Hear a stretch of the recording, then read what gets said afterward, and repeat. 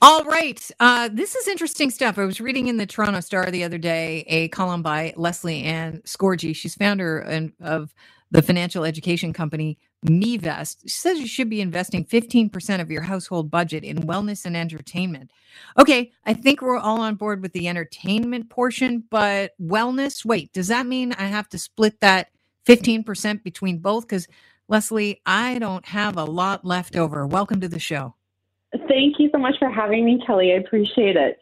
The wellness and entertainment category of the average Canadian's budget is about 15%. It's also known as discretionary spending. This is like the fun part of everyone's budget.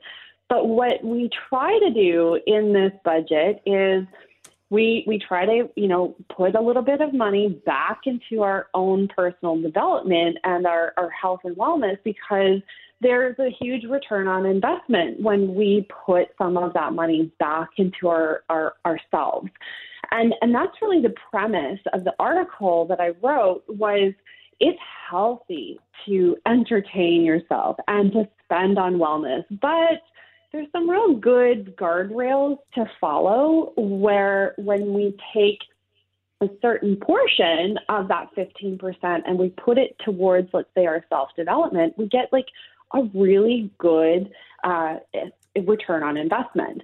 And that portion is actually 3% of your budget. And then another 3% goes towards fitness.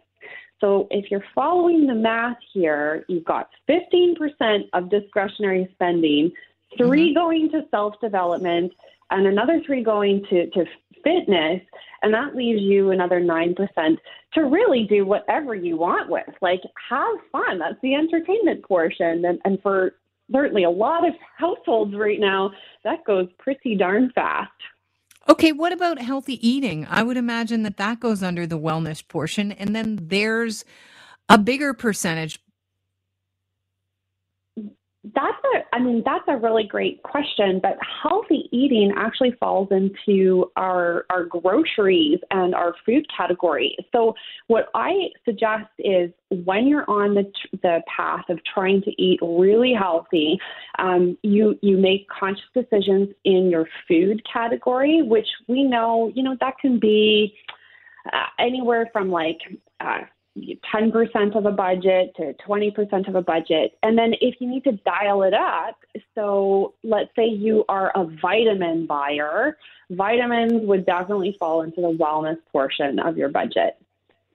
Could these two separate categories cross over, your entertainment and your wellness? I know they're in the same budget. 15% of your household budget should go to those two things, but could they actually start to cross over depending on how into your wellness you get? Like, say you take up through your personal development, you realize that fitness is really important to you, and you take up mountain biking, and that becomes something that is actually an entertainment for you.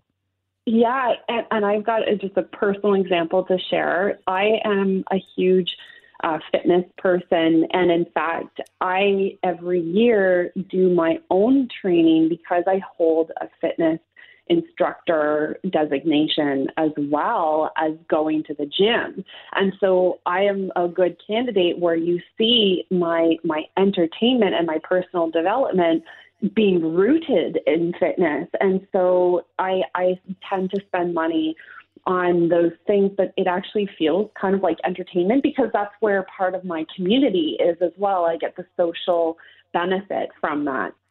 And I have to tell you this really interesting story of where I got the idea to write this article. I was asked from a gal who was taking a course that I offer to help people become more financially secure. And she said, Leslie Ann, every year, I know I should be putting money back into my own personal development, such as, financial coaching or therapy. And, like, what's the guardrail? And this gal was making $50,000 a year.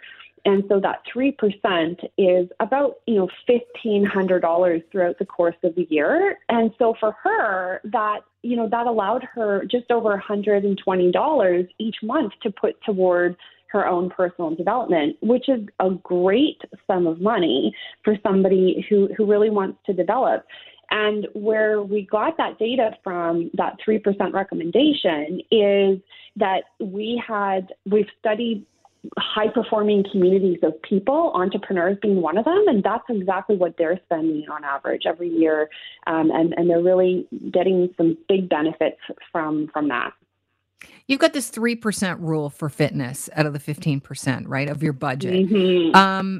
And I think that that's really interesting and it's doable. So you're saying if you're a family with a household income of $125,000 a year, your spending for the entire family should not exceed $3,750 for the year, or $313 a month. Now, if we are blurring lines into where fitness becomes actually part of your entertainment, where your wellness and entertainment become one, is there a percentage where you should look at it and go, whoa, my fitness, I'm spending way too much on this. And this actually is going into, because I know that you can get into obsessive categories where it is not wellness anymore. This is turning into something different. So is there a capper on the percentage that you should just be aware of as far as your spending goes? Yeah, I'd say if anything more than 10% of your budget is going towards fitness, I would do a flag there, a red flag there. And certainly, like, I've worked and counseled people on this category because we have seen zero correlation between how much gets spent and how fit people actually are and how mental health healthy they are. So I always push back a little bit on that category to say, well, what are you getting? Are you really getting that return? If you're putting money into this category, we want to see you healthy physically and mental health. If we're not getting the results, the answer is very clear. You need to dial that category back.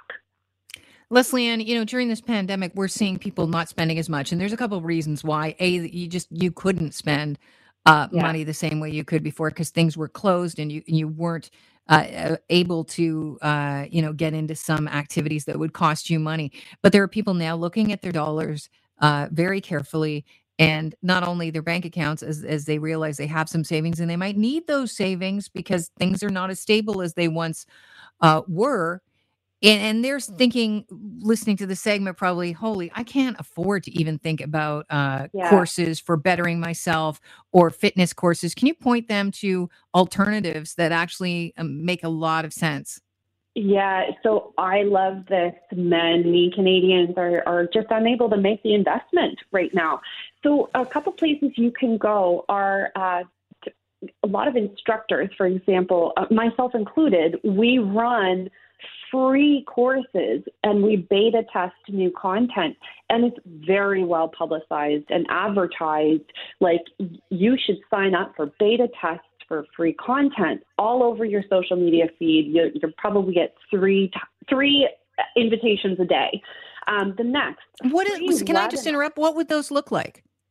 So usually they're an ad that shows up or a sponsored post that shows up saying, I am seeking a beta tester to help me develop some new content.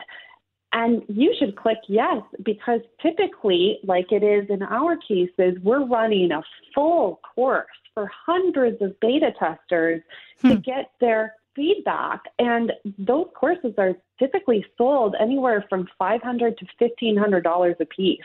And so you're looking for these requests, free sign up. We're taking 300 people.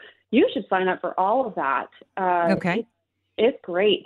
The next is free webinars. I'm a big fan of this. I sign up for at least one per week, learning how to write better, learning how to improve my fitness, YouTube videos, fill your boots. There's so many YouTube videos on health and wellness and how-tos. And then the other thing that I'm a big fan of, especially for families with kids at home, is low to no online platforms. Academy, for example, is for kids, and they are all about learning. And same with like National Geographic, they have a whole kids section, learning section for kids. That's That's free. And then if you want to pay a tiny bit of money, you can sign up for courses on Udemy, Udemy. Those are typically for adults, and they can be as cheap as $12 to get a full course. So these are some great low to no cost options. And Amazing. I highly recommend them.